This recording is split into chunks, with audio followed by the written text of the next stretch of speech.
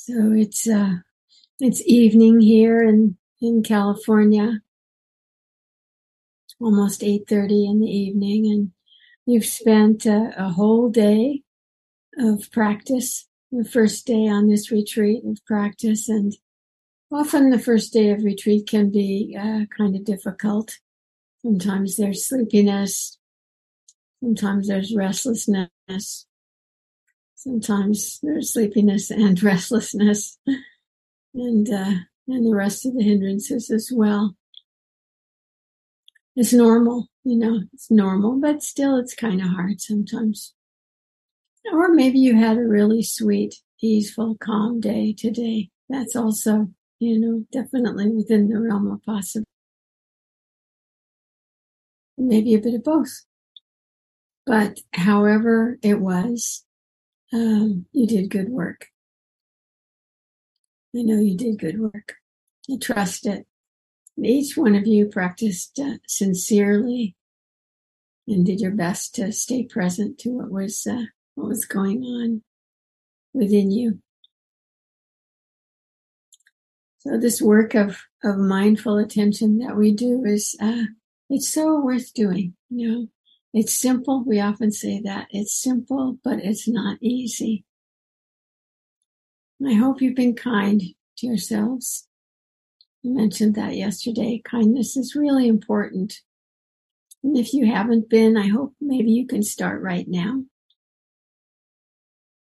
I used to have a yoga teacher, really nice man, who used to say at the end of every session, give yourself a hug.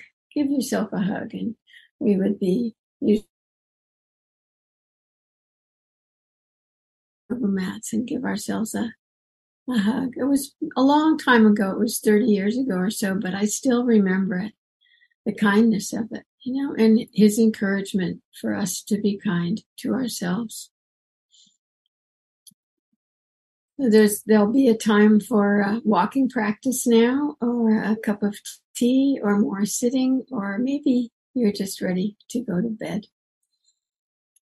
And before you do go to sleep this evening, if you don't want to give yourself a hug, maybe you can just think back to when you got up this morning and think of all the hours since then that you've been practicing, and thank yourself for devoting this day, the whole day, to cultivating mindfulness.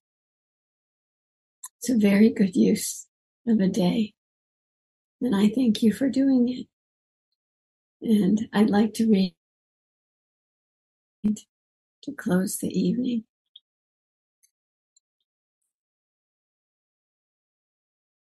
The poem is called Small Kindnesses, and it's by a woman poet named Danusha Lamaris, who actually lives quite close to IRC in that the Santa Cruz area.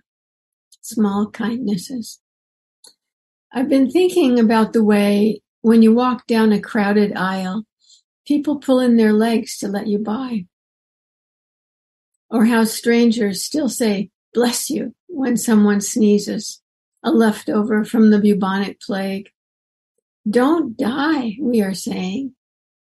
And sometimes when you spill lemons from your grocery bag, someone else will help you pick them up. Mostly, we don't want to harm each other. We want to be handed our cup of coffee hot and to say thank you to the person handing it. To smile at them and for them to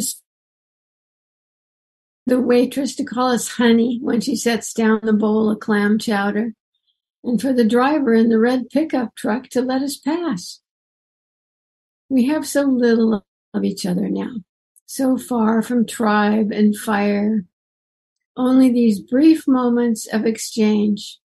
What if they are the true dwelling of the holy? These fleeting temples that we make together when we say, here, have my seat. Go ahead, you first. I like your hat.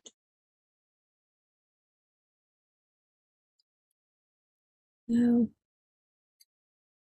Small kindnesses. If you have energy, please keep practicing. And if your body needs rest, please give it rest. And we'll see you tomorrow, bright and early, Pacific time. Good night.